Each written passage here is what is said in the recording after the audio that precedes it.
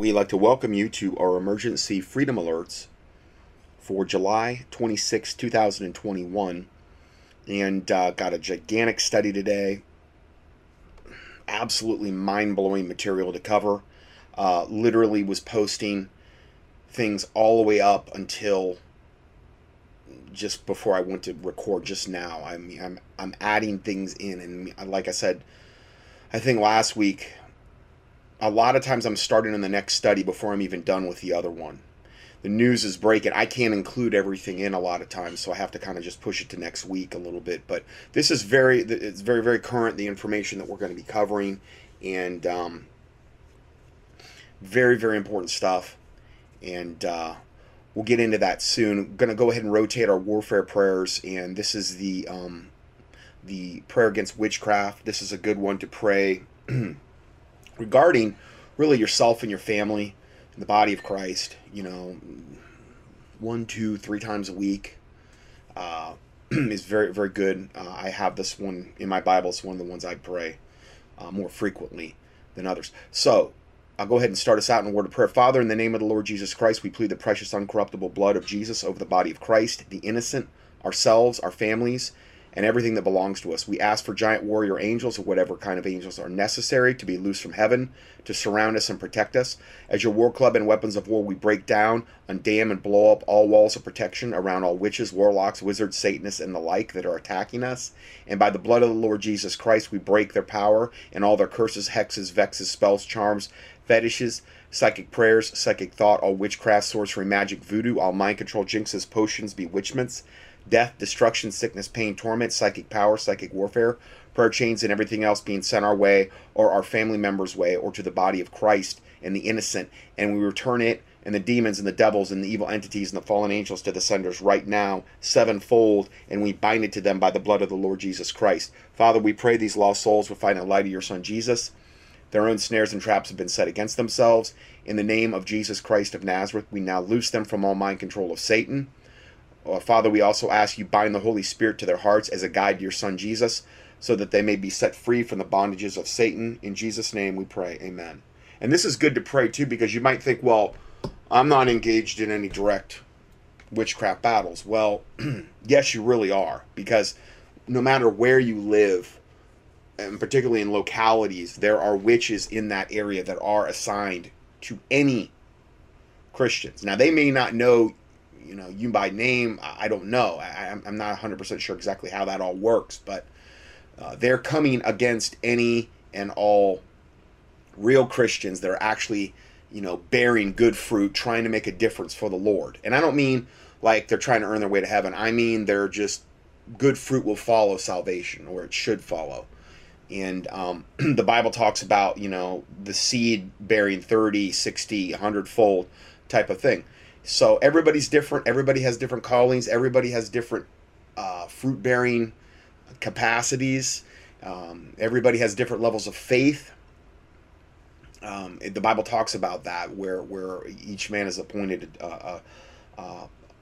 apportioned a certain measure of faith. Okay, if you lack faith, then you ask for more. You can ask for more. The Bible's very clear about that. But faith cometh by hearing, and hearing by the word of God.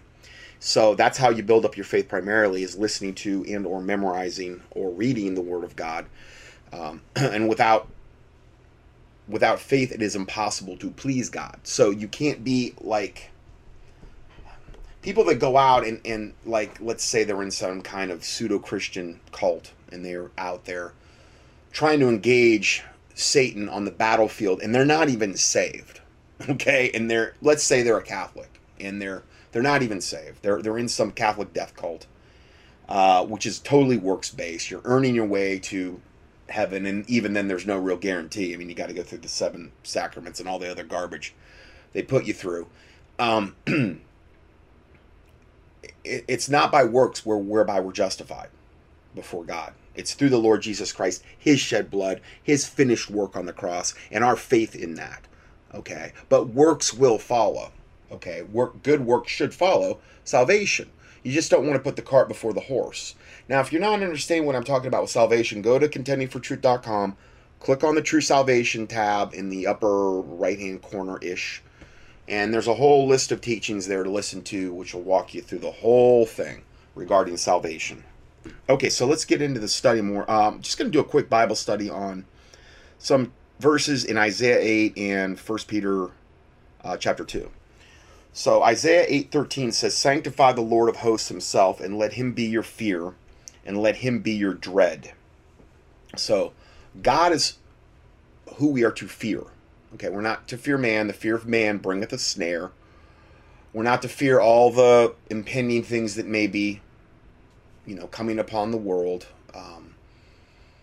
The Bible talks about, it says, be careful for nothing. And what that word actually means is full of care. Now, I know that's about impossible to do in today's day and age, and it's easier said than done. But the Bible talks about, that one verse.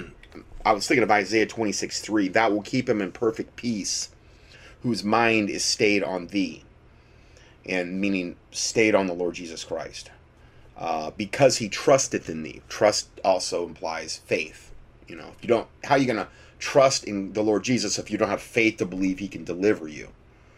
Trust in the Lord with all thine heart, and lean not unto thine own understanding. In all thy ways acknowledge him, and he shall direct thy paths. Proverbs 3. So, these are things we want to always acknowledge him in all our ways. Then he will direct our paths. So it's dependent upon that. The problem that I see that happens to a lot of Christians, especially in the leadership levels, is they stop acknowledging God as the bestower of all benefits in their life, of every single thing, every breath they take, the shelter, the water they drink, the food that they eat, the air that they breathe, the talents that were given to them. And then pride comes in. And when pride comes in, it blinds you. And you always go off in left field chasing fly balls when pride comes in. Pride is the opposite of humility. Pride is the opposite of the fear of God. Because humility and fear of God are tied together. Now, I've done tons of studies on all these subjects. You can key them in the search box at contendingfortruth.com. But it's vital that we stay humble before God, and that humility is connected with the fear of God. But it says, thou will keep him in perfect peace, whose mind is stayed on thee, on Jesus Christ, because he trusteth in thee. Trust in the Lord forever, for the Lord Jehovah is everlasting strength. For he bringeth down them that dwell on high. The lofty city he layeth it low, even to the ground, he bringeth it even to the dust. And that's what's coming for the wicked. Just because we don't see it right now, remember, the film is being developed. When you do those old Polaroid cameras, when they first come out, it's just a gray picture. Then you turn it over on now some of you may not be aware of what I'm talking about. The old Polaroid cameras that actually took a picture and that developed right there, like within, I don't know, a couple, 2, 3, 4 minutes, I don't know. But it took a while for that to happen. And that's what we're seeing right now. I mean, we're not at the end of the tribulation yet, where Jesus comes back and, the Battle of Armageddon and all that stuff. We're not there yet.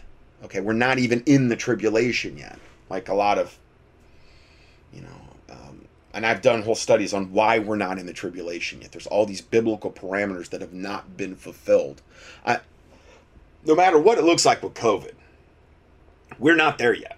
There's a lot of stuff that has to be fulfilled, and I haven't got a whole file on it, but I believe even if you can, tribulation, why we're not there, you should find the little study I did on that. Anyway, let's go back to the verses here. So, Isaiah 8:13, sanctify the Lord of hosts himself, let him be your fear, let him be your dread, and he shall be for a sanctuary. So meaning, if you do fear God, okay, and who does the Lord dwell with? The Bible says, him that is of a contrite heart and trembleth at my word. That's who he chooses to dwell with. Okay. So as I'm doing this, just these verses just keep flooding into my head. And it's the Holy Spirit. Jesus said, it's better that I go, for when I go, I will send the Comforter, and capital C, the Holy Spirit, and he'll cause all things I've taught you to be brought into remembrance. Now I'm paraphrasing there a little bit, but it's what he said. So it was expedient, it said, for Jesus to go, because then if he didn't go, we wouldn't have the Holy Spirit indwelling us. Okay, so that was why, that'll happen. So, Psalm, let's see here. Okay, yeah, Isaiah 57:15. For thus saith the high and lofty one, capital O, meaning God, that inhabiteth eternity, whose name is holy. I dwell in the high and holy place. With him, who does God dwell with? With him also that is of a contrite and humble spirit. Contrite and humble are basically kind of interchangeable. They cross define one another. The Bible does a lot of that in the Word of God. It'll say one term and then another term, and they basically mean the same thing. A contrite and humble spirit, to revive the spirit of the humble and to revive the heart of the contrite ones. Okay, but that's who he dwells with. And then the Bible says in Psalm 34:18, the Lord is nigh unto them that are of a broken heart, and saveth such as be of a contrite spirit. Most of the time when people get saved, I mean, you don't get saved in a proud way. Like, oh, well, God, I'm going to do you the favor, and, I'm going to let you save me or something, No. That's why so much of the time when people get saved, they're broken. They're at their lowest point a lot of time. They've reached their wit's end. And that's the way it has to happen for a lot of people.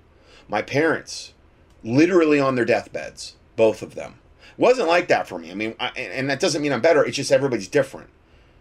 I got saved reading that book, En Route to Global Occupation by Gary Carr, told about the UN and the coming New World Order and the one world government under Antichrist. That was how I got saved. And so when it got to the salvation part, I'm like, man, yeah, praise God, I'm all in.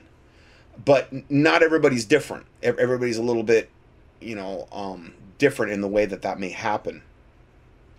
The Bible says in Psalm 51:17, the sacrifices of God are a broken spirit, and a broken and a contrite heart, O God, thou wilt not despise.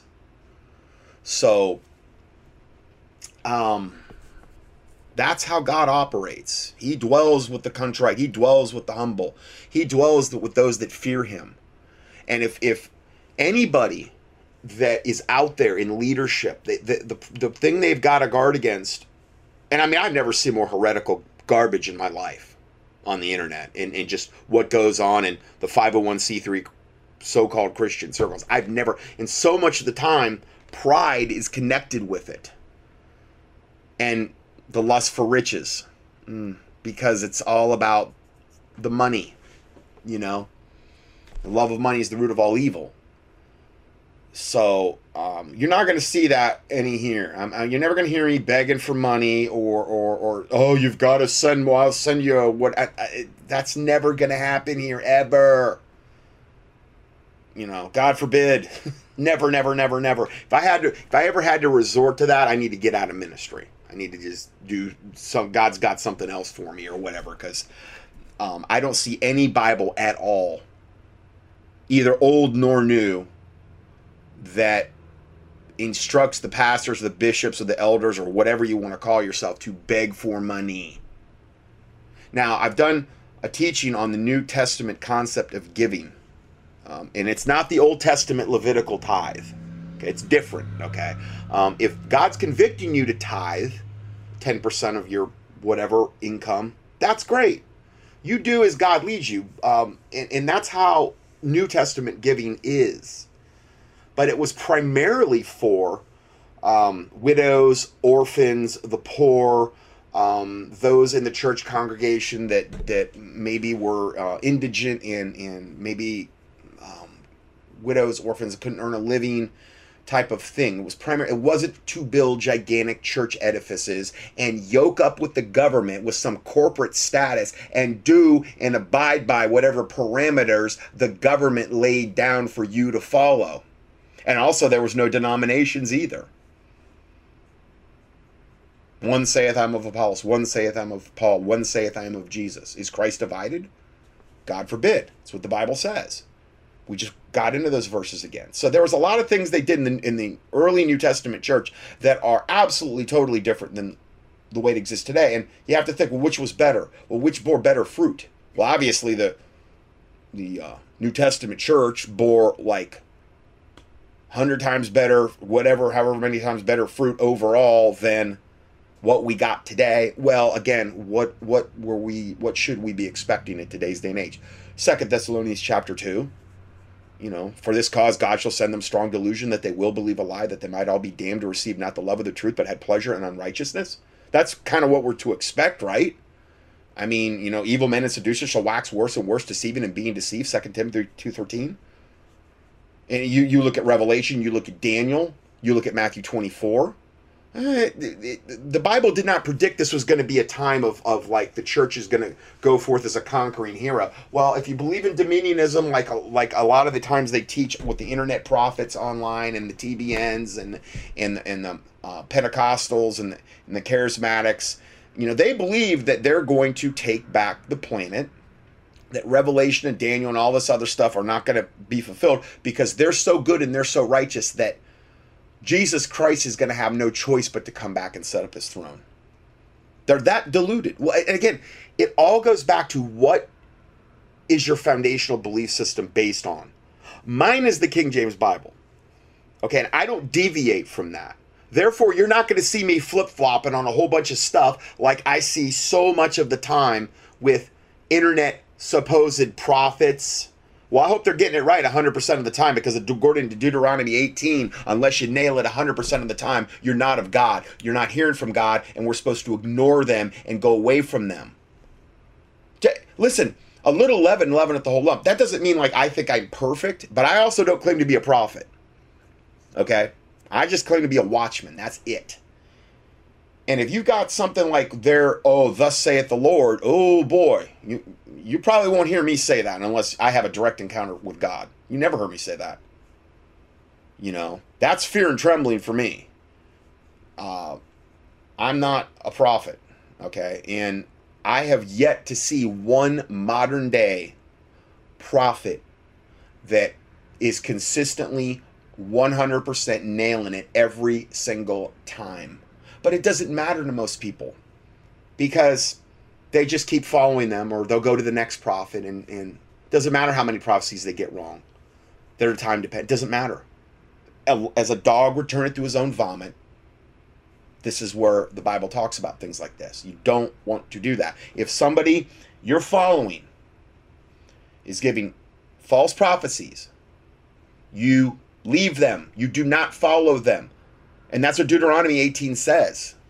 Well, it says, be not afraid of them. It basically implies, do not follow them. They're going to give you bad advice. 50% of the time is not good enough. 70% of the time, it's 100%. Deuteronomy 18, test of a prophet. And then you go to Deuteronomy 13, and it gives you further parameters. Because they could be getting it right. Say you went to a fortune teller, and, oh, wow, she got it right. She nailed it. I've seen a fortune teller nail it to my mom. So read her mail. It was right next to her when it happened. I've told that story. That doesn't mean she's of God, though. She's going to lead my mom away from God. And that's another parameter. Well, then you leave them too. So you just got to be super, super careful. We're in a bigger minefield now than has ever existed since the history of humanity regarding all the different devices of Satan. And if it were possible, they shall deceive the very elect, according to Matthew 24, and that's straight from Jesus Christ. The false prophets and these types of things, ministers. So got to be super careful. So Isaiah 8:14, and he shall be for a sanctuary. That's to them that fear him. But for a stone of stumbling and a rock of offense to both houses of Israel. Now that is what Jesus Christ currently is to modern day Israel. Blindness, in part, has happened to Israel until the fullness of the Gentiles come in, according to the book of Romans. It's very clear. Doesn't mean we despise Israel. The Bible says do not do that in Romans. It said do not despise the natural branches. But understand, for right now, by and large, for the most part, they're enemies of the cross, but they're still beloved for the Father's sake. Well, when they finally get their eyes open near the end of the 7-year tribulation, according to what the Word of God says in Zechariah, they're going to look upon the one whom they've pierced and mourn for him as one that mourns for his only begotten son. That's when they're finally going to get their eyes, and I think that's when the fullness of the Gentiles will finally be complete. I mean, if you look at it from a scriptural standpoint, the emphasis is going to shift back onto Israel. So, but for now, there's God is a stone of stumbling and a rock of offense to both houses of Israel. Now, I understand you could say, well, this was in the Old Testament, Isaiah 4. I understand, but okay, this was a time when Israel was in rebellion to God, and there were many times that was the case in the Old Testament, and we're there again. We're there again right now in modern day. And when did that start? Well, basically when they rejected the Son of God collectively and said, give us Barabbas, the murderer, when they could have said, well, we're going to pardon Jesus, we're not going to crucify him. You know, Pilate was asking them, and they said, no, crucify Jesus, give us Barabbas, and basically, I'm paraphrasing, let the blood of Jesus be upon us and our children. From that point forward, they were kind of, they brought a curse on themselves. They asked for the blood, the innocent blood of Jesus Christ, to be basically, and I don't mean apply the blood in a good way. They asked for that innocent blood. It was like a curse that they were asking for.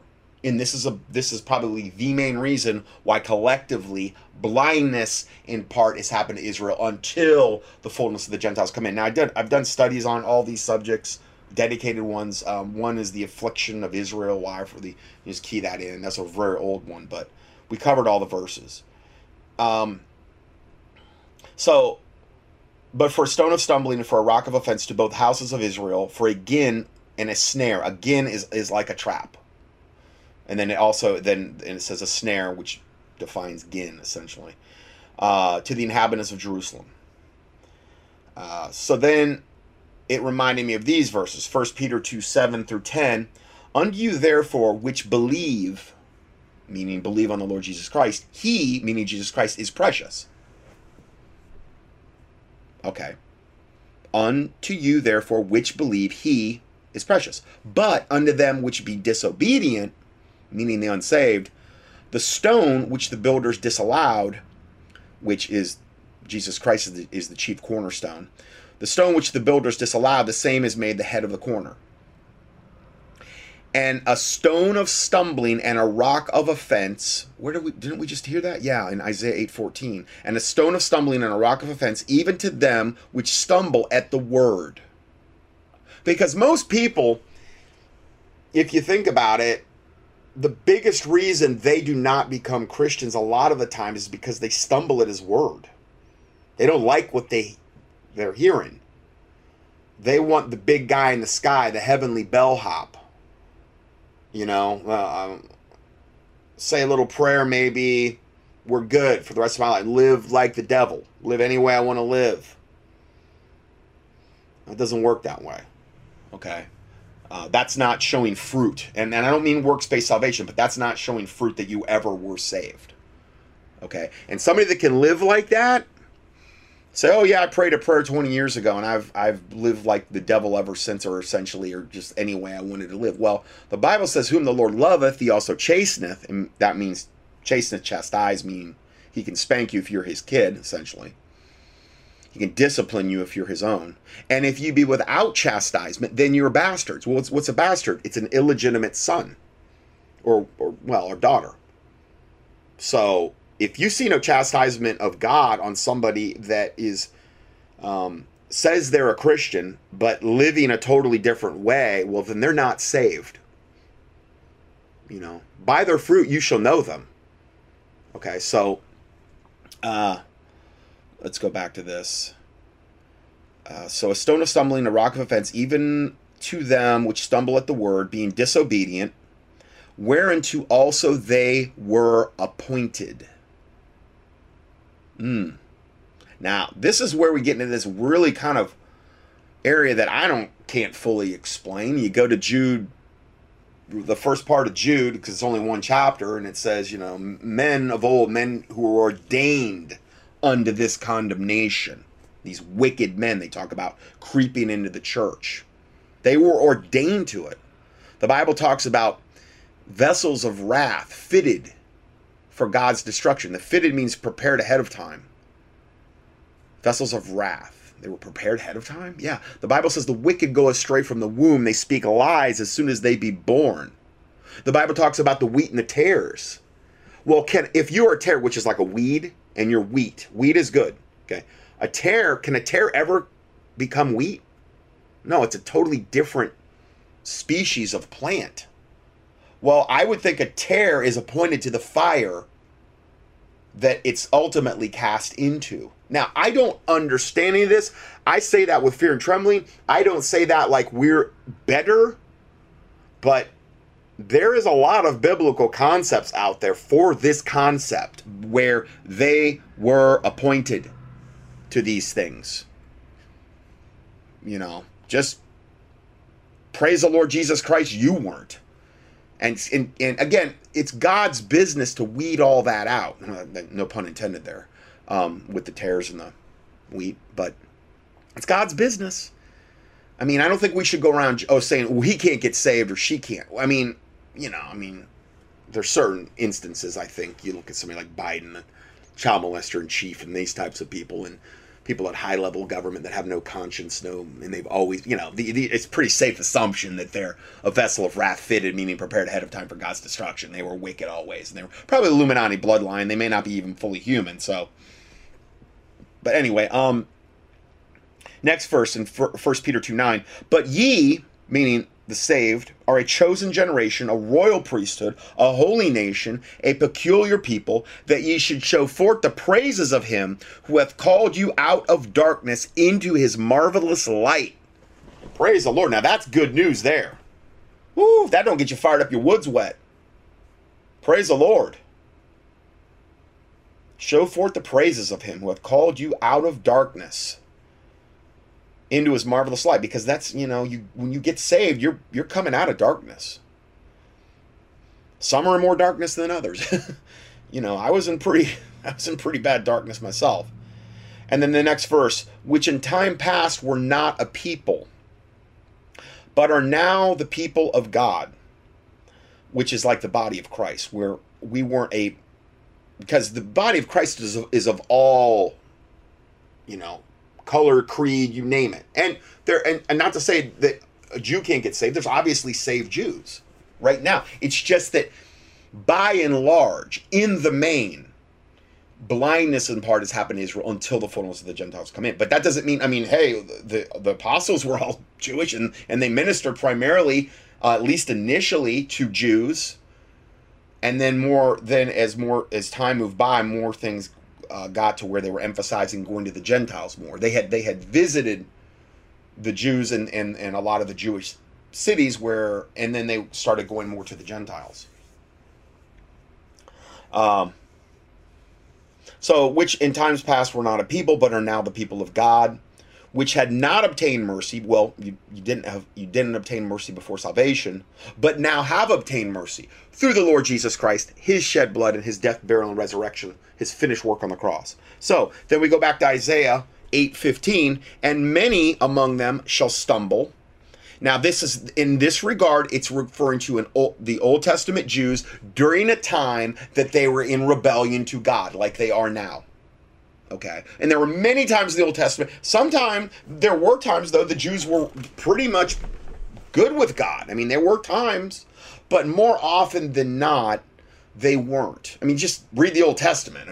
It'll bear that out real easy. So, and many among them shall stumble and fall and be broken and be snared and be taken.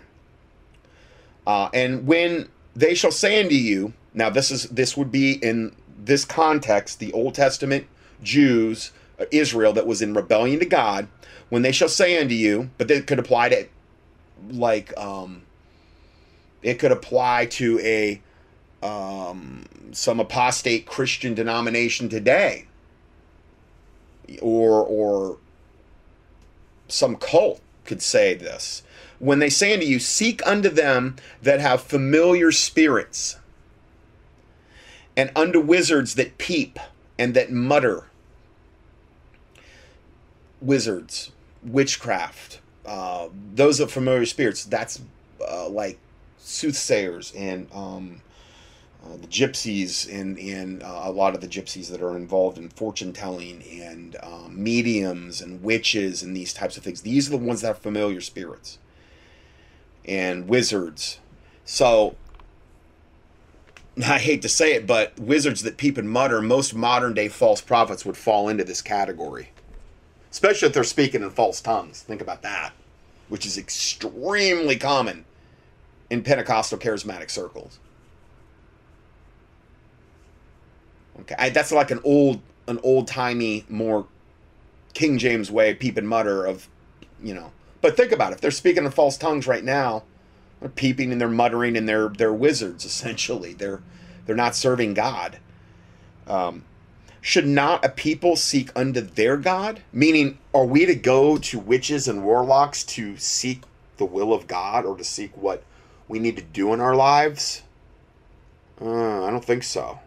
Should not a people seek unto, meaning get on your knees, pray, fast, do whatever it takes, but whatever you got to do to seek God, do that. For the living to the dead. So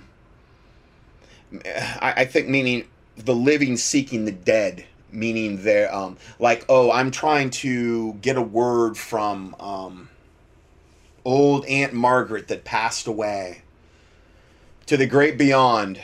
She wasn't a Christian ever, but I'm seeking her through a medium, through a fortune teller, and I'm trying to get, how are you doing, Aunt Margaret, and what should I do with my life? And people do this stuff. This is seeking familiar spirits. The spirits that emanated and operated through dearly departed Aunt Margaret, the wicked spirits that emanated and operated through her, will then inhabit the witch that is summoning her.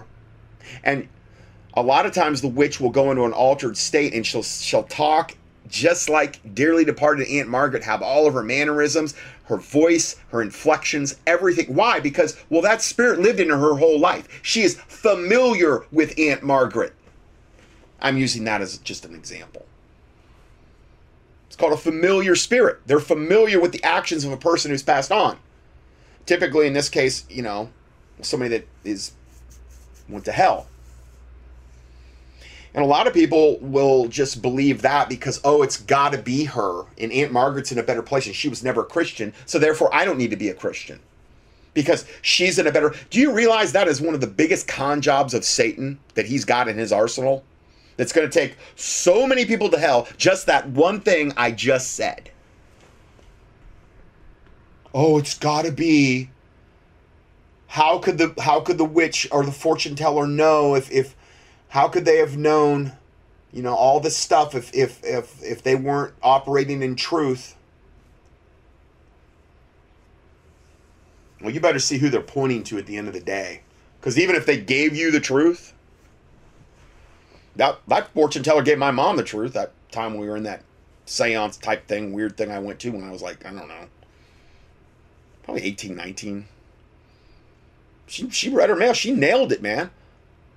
How? The familiar spirits in the witch that had went into a trance up front in front of the room was going person to person and reading everyone's mail. Now, by that I mean they were telling intimate things about this person that,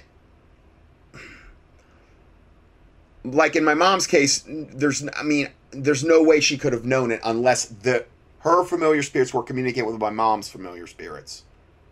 But you're not seeing that interaction. So she looks like she's some, oh, wow, big deal thing, when all it is a demonic exchange of information. If the devil can take you to hellfire over something like that, don't you think he will? And this is how a lot of people get snagged into witchcraft. I mean, I was right there. I experienced it. I was even pretty blown away. She told my mom, she says, you've lost a child. And and then I look at my mom and she's nodding her head and I'm like, what? What are you talking about? He was a boy. My mom's shaking her head. He was before your son. I mean, because I was right next to her and she's shaking her head. I'm pretty sure this is how it went down. And I don't know what she said about that, I don't know, you need to do this or that or whatever, because I don't know. But she had miscarried like a year before I was born. And this witch is over here telling her this had happened. And my mom had never ever in my whole life, or my dad, ever uttered anything about it. I think that's the baby they kind of had planned, and I wasn't planned. And I think that was, I guess, my brother. Yeah, it was my brother. Yeah, obviously. It would have been my older brother by about a year. I don't think I was planned. I think maybe that soured my mom. Maybe it hurt her so much that she didn't even want to try again. I don't know. But I always know my mom never bonded with me, and I never could bond with my mom. You know? I mean, I was right there on her deathbed, man, and you know, I was there. And I was holding her hand as she went to be with the Lord. And I had, praise God, we led her to the Lord. And she had some clarity of mind. If you want to hear more about that, key in mom's passing, my mom's passing. And then you can do my dad's passing. Or just key in passing, you'll find them. Really powerful stuff, praise the Lord. Really, hopefully, encouragement to the body of Christ. Because there's two that basically kind of got saved. I mean, my mom wasn't on her deathbed at that time, but she could have died that day. My dad definitely was. But there was something with my mom that I could never, ever bond with her. You know? And I remember that I went one time and did this machine. And I had no idea that it was like a alternative medicine type of analysis machine that was just unbelievable. But then I realized there had to be a big demonic component. It was all computerized and everything. But they were telling me during the analysis, they're like, did you realize that you were actually not expected, and that you actually weren't wanted, and that affected you from the womb? I really believe that thing was right. Now, it had some type of familiar spirit that knew this or was communicating it through the computer. There was a lot of Christians that were starting to get snagged with this machine, and I started warning them about it. A missionary, in fact. Because, man, it's impressive. I'm telling you, the devil's got all kind of devices out there to snag you and snare you. But it confirmed to me what I kind of always knew. That I wasn't really, you know, and I could never bond with my mom for some reason. Didn't mean I hated her. Didn't mean I didn't like her. Didn't mean I didn't love her. I just never could really... As violent as my dad was, as much of a psychopath. I mean, you think you've seen temper, man. I mean, maybe you have, but my dad was a whole other level of psychopath. I am talking... He would scare big, tough, grown men into absolute submission when he went off. Absolutely was like that from a very early age. Star football player. I've heard stories that when my dad left, played for a team called Columbiana, Ohio. That's where he grew up. I heard that not from my dad, but from, I believe, his friends, that when he left, I don't think it was from my dad. I heard stories from other of his friends. He was so feared that they had at least, I think, a double turnout after the year he graduated, because there were so many guys afraid to get on the football team because he was so brutal to his teammates. He had showed no mercy. No mercy. And I asked my dad, he had all kind of Division I scholarships, and I said, why didn't you take it? And he says, partly it was my grades, he says, but partly, he says, I played so violent and so hard, I knew instinctively that if I went into the college level, I don't know, he might have been able to turn pro, that my body wasn't going to hold up. And I believed him. I believed him. He told me that when he was growing up, he said, unless I got in at least one fist fight per week, I considered it a bad week. And his dad, his brother did all kind of really sadistic things to him. You know, like my grandma and grandpa were pie makers, and his older brother would put him in the oven and shut the door and turn the gas on and stuff. And his friends would, and they would like make him fight his best friend, or they would like beat him up really bad. I mean, just a lot of weird sadistic stuff. And I knew his brother Gary, and Gary was he is something else, boy. But that's where a lot of my, and it was actually my grandma had a horrible temper. And that was where a lot of that came from with my dad. So I have nothing but love for my dad. I totally forgive him. I got no, he about killed me on a few different occasions at least with just stuff he was doing, beating and smothering and all that other stuff. But I have no unforgiveness to my dad. I understand he had a really, really messed up childhood, and then he just continued the behavior and perpetuated the behavior. And they weren't Christians. My grandparents were like, I don't know, Presbyterians or something, and it was like low level. They didn't hardly ever went to church, but wonderful people, absolutely salt of the earth. Love both my grandparents on both sides of my family. Awesome. Anyway, so I kind of got off on a little tangent there. So then Isaiah 8:20, and to the law and to the testimony, if, and this is to all of us, it says, if they speak not according to this word, it is because there's no light in them. See, that's always my gold standard. Okay, prophet, are they speaking according to the word of God? Are they getting it right 100% of the time? Are they pointing people to God? Are they, or anyone that's claiming to be a Christian? If they speak not according to this word, it is because there is no light in them. That's a really good test, for anybody regarding any preacher. Next verse, and they shall pass through it, hardly be stead and hungry, meaning now that we're going back to like the rebellious Jews of the day, but this would apply to any rebellious, Christian sect now, or, that type of thing. They shall pass through it, hardly be stead and hungry, and it shall come to pass that when they shall be hungry, they shall fret themselves and curse their king and their God. God was proving them. He was trying them to see what was actually in their hearts. And again, you have to ask yourself the question, what will it take for me to give up on God? Because you may be put to that test, especially with this COVID thing. We're not even in the tribulation yet. And they're tightening the screws and tightening the screws on this. And I understand it could come in different versions other than them trying to coerce you to take a vaccine. There's other ways that could happen. But when the rubber met the road and they were truly tested by God, their reaction was to curse their king and their God. And we need to, in the name of the Lord Jesus Christ, always purpose to bless our king and bless our God and praise his holy name no matter what. No matter how dark it is, no matter if you're getting ready to go to the guillotine or ready to die or whatever. Never, ever, ever give up on God. They that endure to the end, the same shall be saved. That's what the Bible says. And then the next verse, and they shall look unto the earth and behold trouble and darkness. Now this is a nation that is in rebellion to God.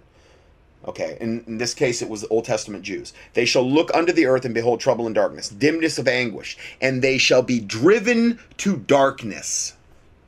We're seeing a lot of that now. And you're going to see a lot of that among the vaxxed.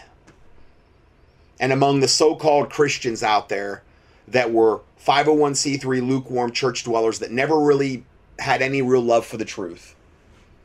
But they had a lot of pleasure in unrighteousness, and they like to get their ears tickled, and they like that lukewarm message from their pastor. Now, I'm not condemning all 501c3 churches, but, they need to get unyoked and uncoupled from the government.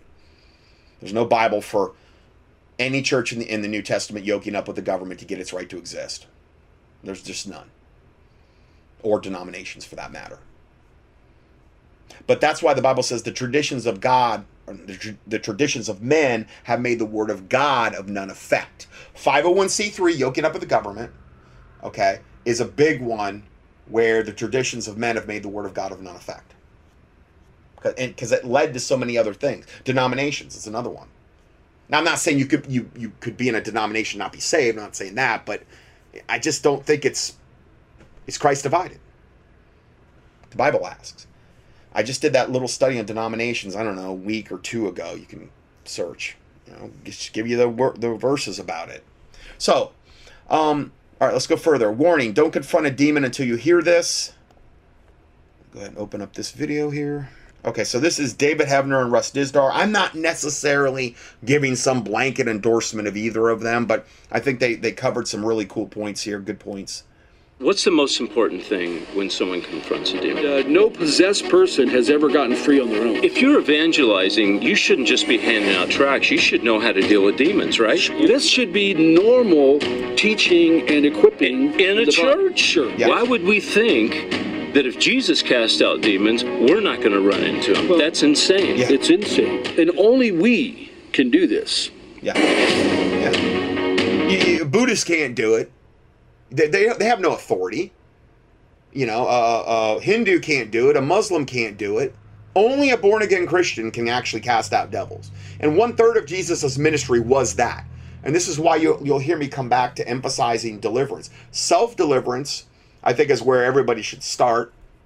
And I've done many teachings on self-deliverance and what to do and the Win Worley mass deliverance thing and those types of things. And then you can go further. But I think that's where everybody should start. Russ, what really blows my mind here is that when Jesus walked the face of the earth, the two things that at least I know that what I get from Scripture is he healed people and he cast out demons. Sure. The modern day church, healing people, yeah, okay. But forget about casting out demons. Yeah. What is that all about? Has the church dropped the ball? Jesus said, greater things you'll do than I. Mm-hmm. Was he talking about casting out demons? Sure. I mean, here. Look at the book of Acts. The normal church did what Jesus trained them to do, modeled, commissioned them, winning souls, healing the sick, demonization, powerful things, advancing, God visiting. Like the book of Acts, God's the God of earthquakes and angels too. He did all kinds of things to advance the cause. Right. And the believers, they lived, that was the norm. So if you and I look at the church in the last 4 decades, the subnormal church has become the normal. Wait a minute. The subnormal church has become the normal? What does that mean? When people don't know what it means to be filled with the Spirit. They've never led a soul to Christ. Okay. They have no idea how to pray for healing. They've abdicated the role of counseling and send all their people to secular psychologists. They don't even know how to touch on demonization or deliverance, and they barely will talk about prophecy. So the evidences are the church's services are pretty boring. Yeah. And where's God? Here's what I believe. If we're really the church and we gather together in His name, if we really do it His way, God will be all over the church. Amen. His presence, His power, giftings, His word, fellowship, Holy Spirit empowered prayer and intercession. Look in the book of Acts 4, answers right in front of their faces. Mm-hmm. He's there to koinonia, fellowship with us. He's there for an embrace. God, the Spirit of God, there's nobody on the planet that has greater power, greater insight, greater authority. And the good news is God wants to fellowship with us in our personal daily time. But when we gather, 2 or 3 gather in my name, Jesus said, there am I in the midst. Can you get any higher than that? So the issue is, we only go as far as we actually believe. If we believe, hey, Jesus is here. Right. Our focus, we're going to begin with not fanfare and all kinds of other stuff they think the world would accept. We're going to begin with the literal, immediate, unbroken, unceasing presence of Jesus. He's Amen. Here. We're going to honor the Spirit of God. Right. And so His presence and power should be in every aspect, fellowship, every single aspect, to when we're leaving, we're like, wow. That's right. God was all over this place today. Amen. Your faith has made you whole. You're only going to go as far as your faith. Right. Jesus talked about that. And Russ, here's the thing, is we're spiritual beings having a human experience. We should understand that we're going to run into evil forces. Sure. I mean, that's what we...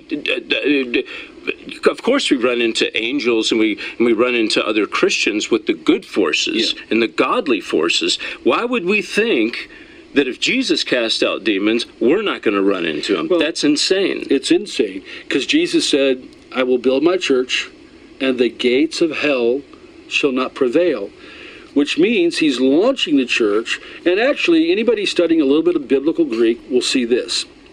I will build my church, and the gates of hell and what's coming out of the gates of hell will not be able to prevail against this powerful, incredible church that he is going to be operative in. So it's a massive, massive powerhouse, no greater powerhouse on the planet, if we're aligned under his lordship, his word, and we come that way. If we come in that way, faith-wise, David, we're going to experience in our personal lives and in our corporate gatherings God all over. We wouldn't have these problems in churches. We wouldn't have the church. I mean, we would have some, but not like we're having now. We wouldn't have the watered-down churches. Sure. Now, is this a gift, what you have? Now, you clearly, God has bestowed upon you an anointing, okay? I didn't see the gift in the Bible, and maybe you can shed some light. Sure. And what I mean is confronting the demon world and casting out demons. Okay. Is this a gift? Is this something someone has to be born with, or can anyone do it? Well, if you look at all the charismatic gifting, the listings in Romans 12, 1 Corinthians 12 through 14 on, you're not going to see it as a gift.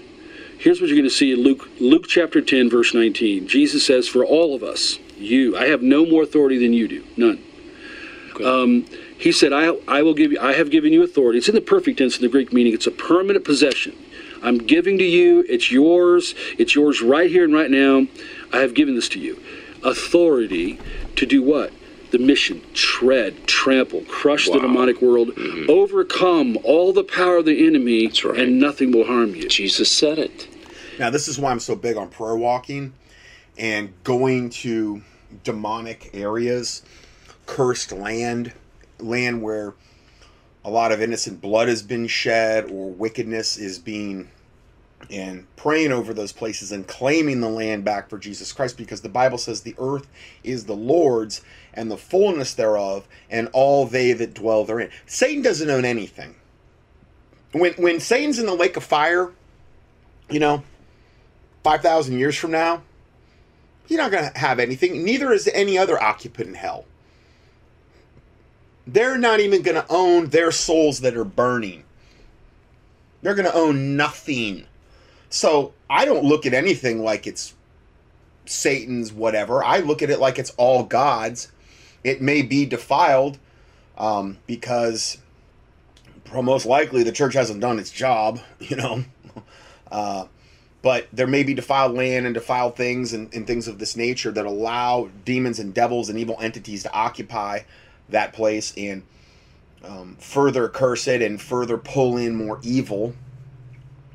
But this whole concept of what he's talking about, I think, is very important.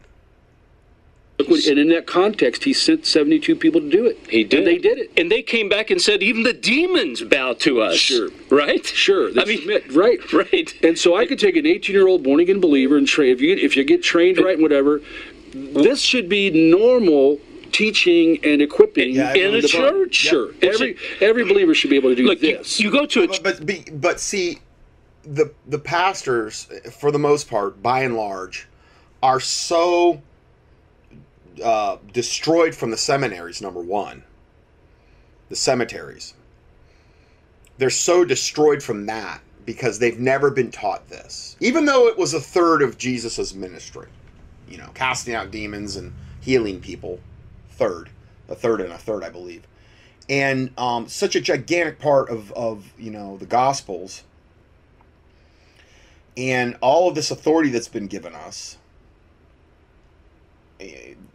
They're not taught in seminaries to really operate in this. The closest thing you're going to probably get in by and large is in the charismatic Pentecostal churches to this, but so much of the time they're so far off in left field. I know, I've been there, done it, that their power is just corrupted. because they're into false doctrine, they're into lying signs and wonders, they're into pride, they're into money, they're into yoking up with the government, they're into bringing all kind of worldly music and programs into the church. There's so much leaven, meaning in the charismatic Pentecostal circles, that it's negating any kind of power that they should be operating in most of the time. They're the easiest churches from a witchcraft standpoint to infiltrate, because a witch can go in there and put on the veneer of being a Christian and pray in false tongues and be cursing everybody in the church, and nobody's the wiser unless there's somebody that has like really operating through God and has the discernment of spirits. But I rarely hear that ever happening. Church, and the first thing you want to do is usher you off into a room and spend an hour with you and let you answer some questions and give you some doctrine. Okay. It shouldn't be that way. I mean, to be a member of a church, sure, they should say, okay, let's talk about casting out demons. Well, let's talk about being. That discipleship is growing in the Lord, appropriating everything God has. I don't think that's the first thing you should teach somebody. I mean, obviously you got to walk before you can run. And you build in I just found a big reason I came out of church is I wasn't able to get all of these obvious things that the scripture stated that we should be doing. And I'm not saying I'm operating in everything either. You know, I do think I have a gift of healing, just because that's been my career. That's where I've been pulled to, is healing. I've had a lot of people tell me that my hands are very healing as a chiropractor. Taylor's told me that over and over. She says that I have this, but I have never went out and actually laid hands on people, and I should, but I'm so focused in on the ministry that I just can't do everything. But if there comes a day when that becomes my primary calling, praise God, I'm all for it. I just want to see him get the glory and the credit. I don't want to take any of it.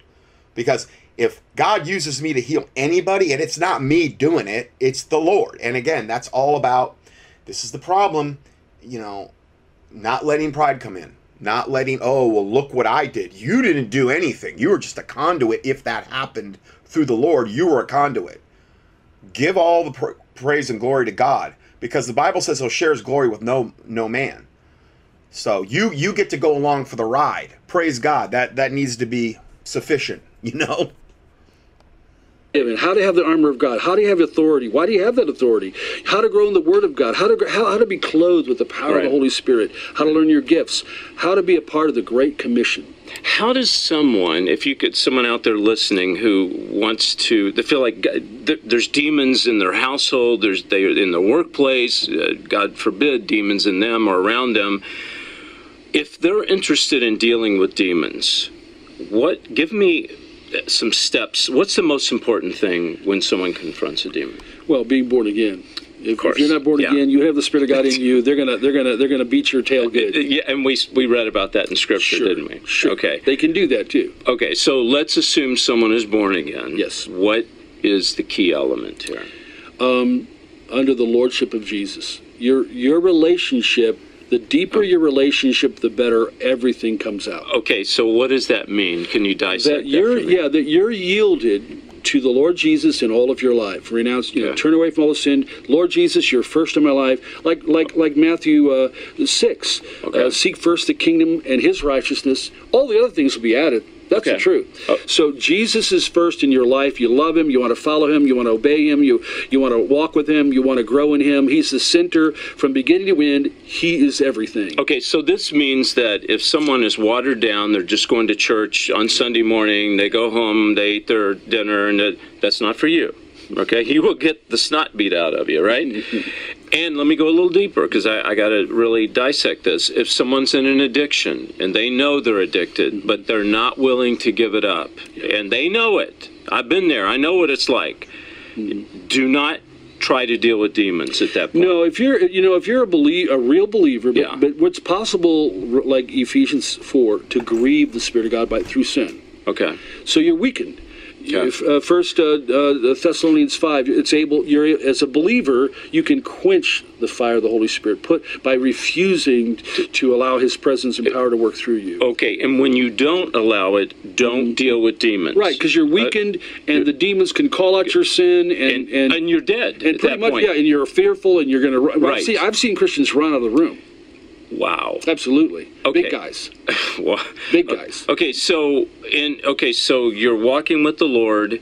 Obviously, you're saved, walking with the Lord. Are there what like before someone encounters a demon? Okay, I'm going to deal with a demon. What's some steps they can do? What's before they go? Well, overall, again, here I'm going to say this is very important for me. Overall, your relationship with Jesus and my center is I want to be. And I told this in a conference last week.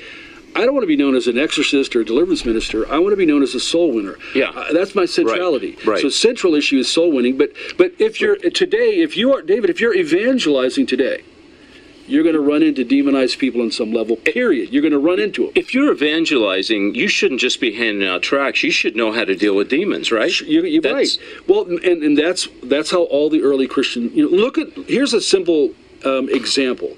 Mark's Gospel 16:20 says, the disciples, this is given the whole crew of them, the disciples went out everywhere proclaiming the gospel. Guess what else they did?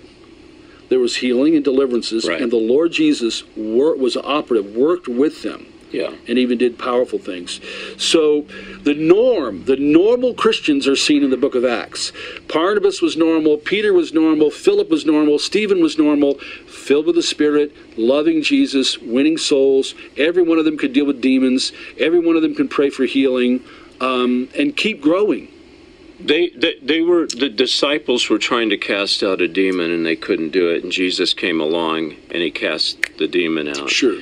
They came to Him, they said, why couldn't we do it, but you could do it? Jesus said, this type of demon requires fasting. Yeah. And that verse is, the fasting part is removed in almost all the new translations, other than the KJV. Why would they remove that part out of the Bible? Well, when you have like the NIV, New International Version, which has 64,098 less words, it's that much. It's almost 10% of the total text that they've removed. That had on the translation committee a rabid New Age lesbian named Virginia Mollenkott. You could understand, because these people are demon infested, why they wouldn't want certain things in the Bible. And again, it's all the more reason to read the King James. But this kind goeth out, but by prayer and fasting. So it's the only way this particular type of demon could get cast out was not only with prayer, but fasting had to be done prior to that. And that's super important to know. There are times that's true. Now, in all the cases in the New Testament, usually there's not enough time. If a demon manifests, you can't say, wait, right. I'm going to go take a half day and not eat. Prayer ahead of time. Right. But if I'm going to meet somebody, or work, like tomorrow, some of this, I probably, in a couple of these circumstances, will not eat for well over half the day, or like many times a whole day, or like in the conferences. Okay. I will not, from Friday till Saturday night when it's all over, 1 o'clock, 2 o'clock in the morning, praying with people, then I'll eat. Okay. Yeah. And what you always want to do is you do this before you go into battle. You don't do it while you're in battle. There's Bible verses where it talked about they actually tried to go, and this is Old Testament, armies of Israel tried to go into battle fasting, and they got their butts kicked really bad. You do the preliminary spiritual warfare prior to going into battle. And you want to make sure you're right with the Lord. And taking the Lord's Supper is also, I think, another really good thing to do. And making sure, you're right with God, and you're, you've been in the Word, and you're prayed up, and you got the full armor of God on. And, all of these things are really prerequisites before you want to go into battle. Because if you don't do those things, then you may find you get your clock cleaned by Satan's minions, because you've got a big hole, in your defenses. It slows me down. Fasting means you're setting aside things so you can focus on the Lord, and it does bring a sense of sensitivity. Your faith is a little more heightened, and so it's for your sake, because your faith can be weak. The Bible says your faith can be weak or your faith can be strong. Absolutely. My last question before we go is, there's someone out there listening that's been watching the show, and they're in a church, and they've gone to the pastor and they said, I believe that the Bible talks about deliverance. I believe that I know Jesus cast out demons, and the pastor says, I'm sorry, I can't do that in this church. What would you tell a person that's going to a church, but they will not embrace deliverance? Well, one of the things you do, and I'm always going to say, seek the Lord, see what the Holy Spirit tells you. Yeah. You have God to guide you. The Spirit of God can say, stay or go. Okay. But you can say, well, how about this, Pastor? Let us start a study group on spiritual warfare, and let us begin to do some of this. Wow, I like that. Then when things happen, it makes a little noise, of course. Right. But people all of a sudden come forward and say, man, I got delivered. Praise Jesus. I'm set free. I'm set free. The testimonies start coming. And hopefully the pastor will come around saying, I apologize for neglecting what I should have never neglected. I should have been at the leading side of this. I should have been at the cutting edge.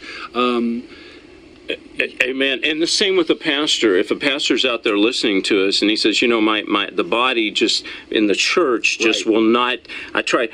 You would say that to a pastor, right? There's times that it's like the chosen. I mean, I'm not saying this is a cliche, but there's times that some people in those pews have been there so long, and they're just kind of statues, and they're kind of dictating. So the decision in leadership is.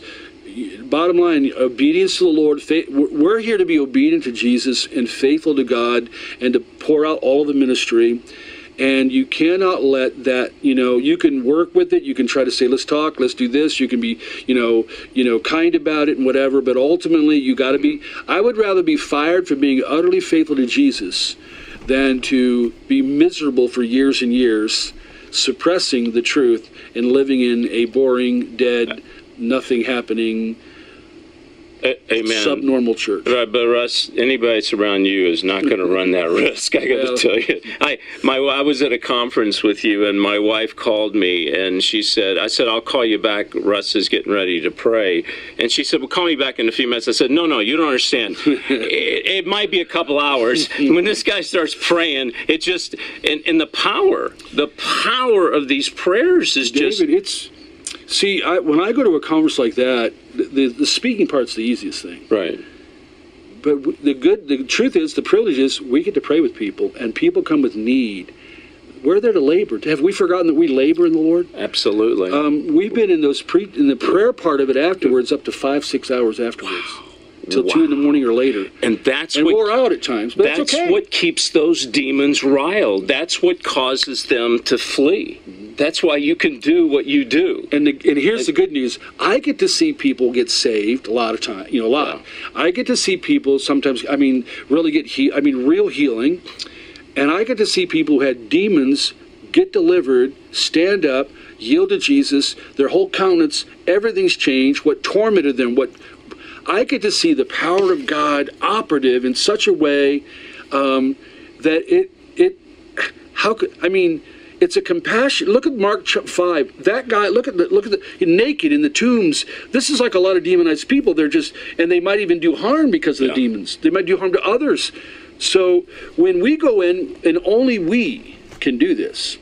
The demons know this. Believers. Oh, right. yeah. Right. Only we've been commissioned to do this. Only we have the authority. Right. Nobody else does. Right. And no possessed person has ever gotten free on their own. Yeah. Here's the thing. And I'm not, believe me, I'm not worthy to be where I am right now. And I know you feel that way too. We're not worthy. It's only through the power and the blood of Jesus Christ. Absolutely. But Russ, demons don't bother me like they do. I see Christians that are scared to death. They tremble. Yeah. And I feel, I want to put my arms around these Christians. Now, I don't say this boldly, folks, because I don't even know what I'm saying. You would know more. but I just grasp on to the love and the blood of Jesus Christ when I'm around demonic influence, and it just always works. Yeah. Not too many things have worked for me, but that's the one thing in my life that's worked. Well, agreed. And when a believer is growing in power and growing in spiritual, everything in the scripture that teaches spiritual warfare will empower, embolden, drive out fear. So why wouldn't we want to go there? The biggest thing the dark side likes to do, even in leaders, keep everybody afraid. Don't go there, because then you'll have to deal with them. No. What's going to happen is you'll never get to see the awesome power of God. You're never going to feel power all over you in Jesus, working through you, and you're never going to see the accomplishments. No. The righteous are to be as bold as a lion. It's the wicked that need to be fleeing. Amen. When we come back, I want to ask you if demons... Okay, so then what I did, I posted a link to kind of like one-stop shopping, and it's the link is there. You can look it up on contendingfortruth.com. All you have to do is key in dealing, just the word dealing. You'll find it, or proactive actions, and it's entitled Biblical Proactive Actions for Dealing with Evil Entities and Overcoming Sin. And it can be your own sin. It can be just sin in general, just sin you're battling. This document has taken me, I would say, I might not have started putting it together 20 years ago, but I was in my head. And I probably could go back 25 years. It's taken me to really compile all the knowledge to put this one document together. It's as close to one-stop shopping as anything I could ever give to a Christian. It's, I would say, apart from the salvation teaching, it is, if I could just give somebody one thing as a Christian, I would point them to this document, because it gives you this big list of things that you can do to deal with evil entities, to overcome sin, to get sin out of your life, to appropriate protection for you and your family, to self-deliverance things you can do. I mean, it's a lot. How to make the holy anointing oil that we've talked about, how to engage in spiritual war. It's just... So anyway, I made that into a link, and I posted it on March 20th of this year. But that is the most important doc I've got beside the true salvation teachings I've got. Okay. And I would say, you might want to avail yourself to that. Okay, so for the last little video for this part, because I'm going to switch gears in the next part too, we're going to play a video entitled Something is Rotten in Denmark. And this is, without a doubt, the most sick, vile, evil cartoon for children that I have ever seen. And I mean, they're incredibly liberal in the UK. But then you get into like Denmark and I don't know, the Netherlands, and you can almost go to a whole other level there. Denmark has some evil TV shows aimed at defiling children. It's clearly a testing bed for the brave new world. The hypersexualization of the youth is a depopulation method to redirect sex away from its original, God-given purpose, reproduction, and steer it toward pleasure only. I'm just gonna play about a couple minutes of this because it's about all I can take. Now, there's really nothing inappropriate that's said here, but the literal cartoon. Oh, how can I describe this? It's of a guy, some old dude, some old white guy, of course, with a handlebar mustache, and oh my word, I don't even want to say this. His male part is covered, but it like comes out of his crotch area, and he does all kind of amazing things with it. And it's like, it can be up to like 8 and 9 meters long. He's like a superhero in Denmark for this almost looks like claymation. Remember, like from the 70s. It's really bad quality kind of cartoon, but I'll just go ahead and play this. So, a new children's cartoon has launched in Denmark, and it has caused quite the stir. So, John Dillermand, which... Quite the stir. translates as John Williman, is about... John Williman. I'm doing my best gay guy. Willie, I guess that's a term for, pee-pee, man's pee-pee, whatever. Yeah, John Williman is actually knock off what it really means. A man with the longest penis in the world. Well, each episode tells a tale of John's penis getting him into trouble, and comedy... Here it shows a picture of his, male thing going out and out and out. It's getting longer and longer and longer, and he's walking a whole bunch of dogs on it, and all the kids are standing by watching this happen. I mean, it's so insane that you can't even possibly comprehend what you're looking at. I mean, he's wearing this red striped... It would kind of put you in mind of like old-time bathing suits from like the 20s that a man would wear, like a tank top. But it's like a unitard type one-piece bathing suit, and it's red striped, and then the thing coming out of him is also red striped. So it's not like it looks anatomically correct. But the fact remains is that they're using this, obviously, what it represents. And this is a children's cartoon. And he's like this superhero that does all these superhero feats with his, 80-foot long male part thing. Situations. Well, the cartoon is aimed now he's jumping on it. He's actually doing the high wire with his man part as the actual rope that he's jumping on. It's all still connected to him, though. But, I mean, this is literally a children's cartoon in Denmark.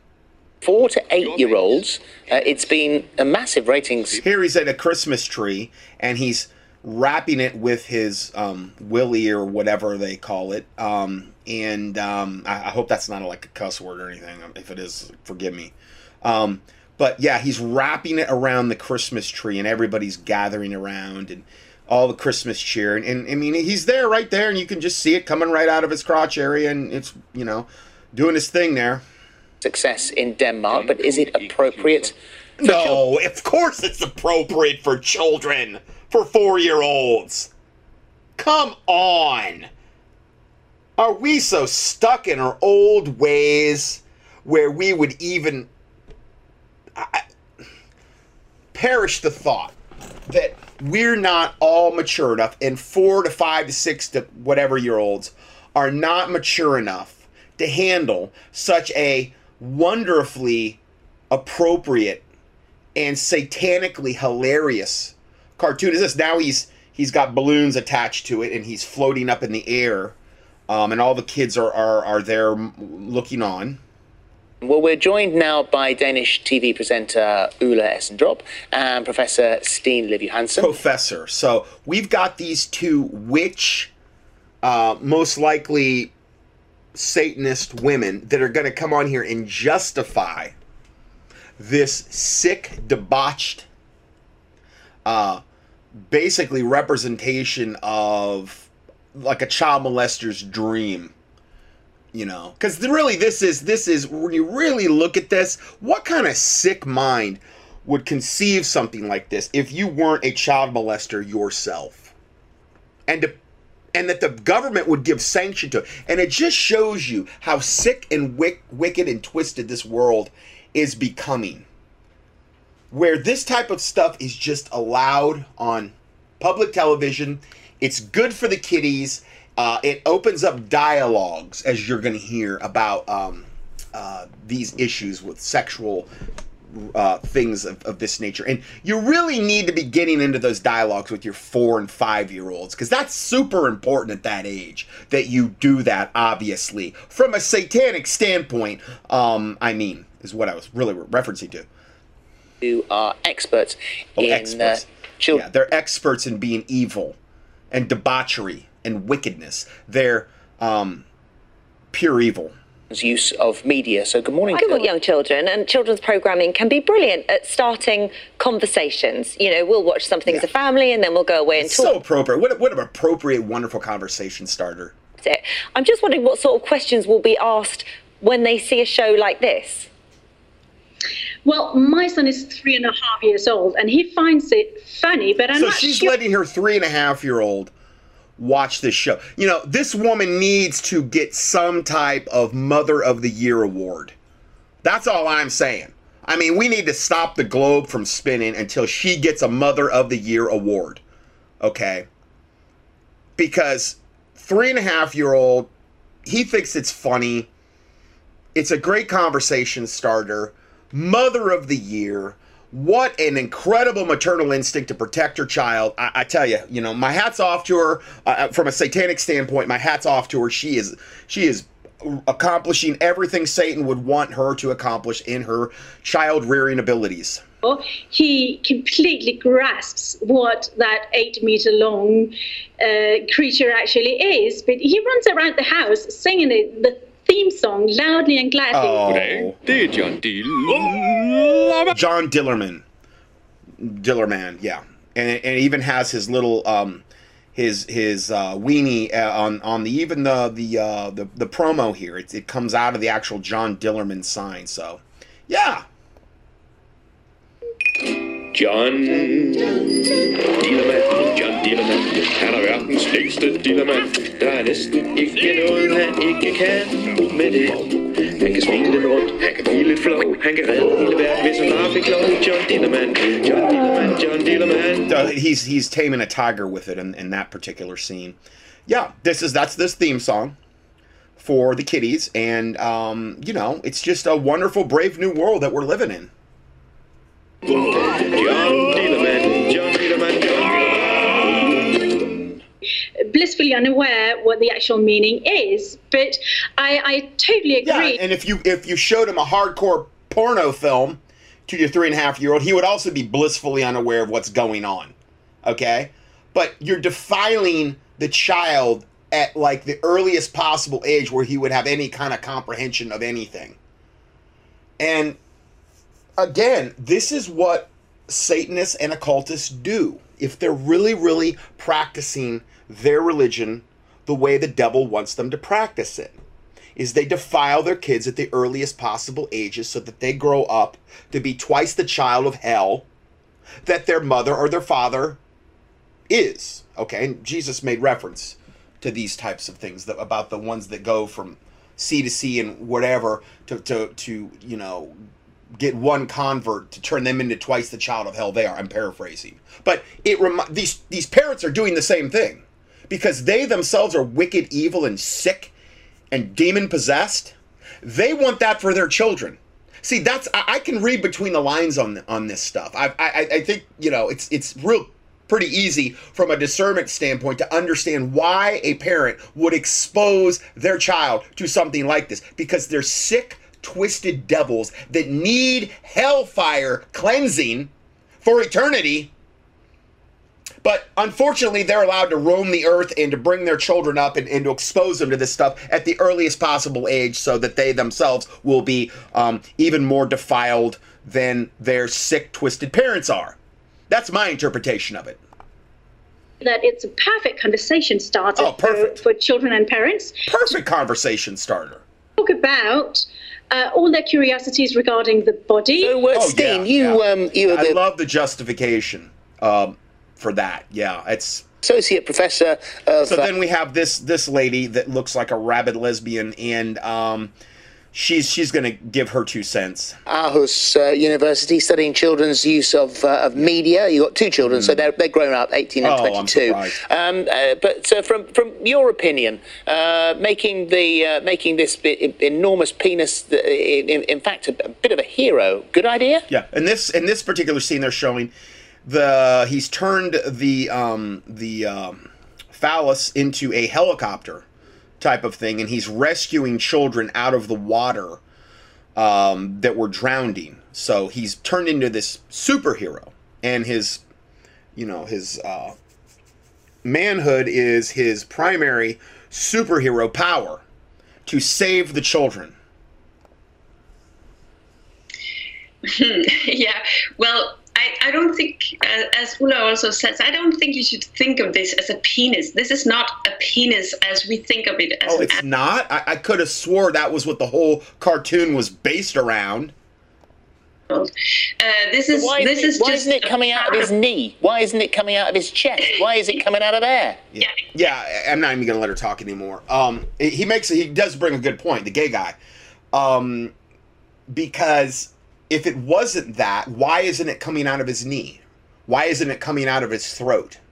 No, it's coming right out of his crotch. So I don't really want to say anything more about this. It's just beyond anything I could even imagine. Any parent that would let their child watch this and think it's okay, you need to be shot. Okay? I mean, you've literally forfeited your right to live as far as I'm concerned. If you would expose your child and defile your child and be so stinking wicked and evil where you would think this is okay. And, you know, it's a good thing I'm not God is all I can say. Really good thing. One comment read about this, because it's on YouTube. It says, "This is so evil that I can't even process it. How on earth does this get approved?" It's literally grooming, meaning sexual, child molesting grooming in plain sight. Okay? I mean, and again, this is what child molesters try to do. They try to, when they're first grooming their subjects, what they try, John Wayne Gacy documentary that's out now on John Wayne Gacy. I mean, you look at the way that dude operated. You know, he dressed up in clown suits. He tried to, you know, granted, he liked teenage boys. Okay, I don't think he went after the wee little ones, thank God. But, I mean, you know, the 33 people, buried under his, well, they weren't all under his house, but some he threw in the river, but most were all under his house. But when they actually really questioned him, one of the police guys, John said, "No, I think 45 is a much better number." So he would typically groom them through, like, well, being a clown. You let your defenses down. He would try to show them porno films. Back in the day, they were called stag films. He would try to show, because they didn't have the internet back then. So he would try to get them alone and show them porno films, and then try to initiate things like that. He would try to do magic tricks with them, where he would put the handcuffs on himself, and then he would get out of them, and the teenage boy would be like, "Wow, well, how do you do that?" He says, "Oh, here, let me show you." He'd put the handcuffs on him, and then that was it. You're done. And they would say, "Well, I can't get out." He says, "Because you don't have the key." And then he put a noose, like this tourniquet, around their neck and just start cranking on it until they were dead. And most likely he was filming this as snuff films and selling them. And most likely there was a lot of other people, high-level perverts in government, and that had tons of money. I really believe John Wayne Gacy was a procurer of these boys, and he would film their murders. He would, before they were murdered, a lot of times he would bring in his rich clientele and let them do whatever they wanted on the team, and then usually they would be killed, and that way there'd be no witness, and they would film it. And those snuff films are I mean, they pay millions for those things. I believe that's what John Wayne did. He had so much protection to do the things that he did, and he got away with it for so long, and he was so flagrant. I mean, the whole house stunk of dead bodies, of decaying dead bodies, because they had buried the bodies so shallow in the crawl space underneath. He had put 700 pounds of lime in the crawl space to try to kill the smell, but they were buried too close to the surface. He had 29 bodies down there, you know? So, and he was just so flagrant. There were so many parents that had went to the police and said, "My boy went missing. He worked for this guy." And the parents were like, "Oh, he's a runaway." And they never did anything to him for years and years and years. It was like he had this special protection. And I believe that he was working with people in government and in the Masonic lodges, and he was a member of the JCs, and evidently they're in that whole thing as well. Wow, the whole thing about the JCs. Wow, I didn't know that. Chamber of Commerce, JC, yeah. He was showing the stag films in there. They turned this one particular chapter of the JCs in Waterloo, Iowa, into like prostitution ring and wife swapping and every wicked, evil, debauched thing you could possibly imagine. But the whole point is the grooming part. You know, these deviants are always seeking to groom to get whatever sexual gratification there. Sometimes they want converts. Sometimes they just want to murder. Sometimes they want sexual gratification and murdering, like in John Wayne Gacy's case. But this kind of cartoon that we're talking about here is very reminiscent of the kind of mindset that they want to turn the New World Order into, where child molestation will be legalized. That's what they're shooting for. Where guys like John Wayne Gacy will be free to do whatever he wants. That's where we're moving. And this disgusting Danish cartoon is just absolute 100% evidence of that. I'm out of time on this segment, and so God bless you, and we will see you in part 2.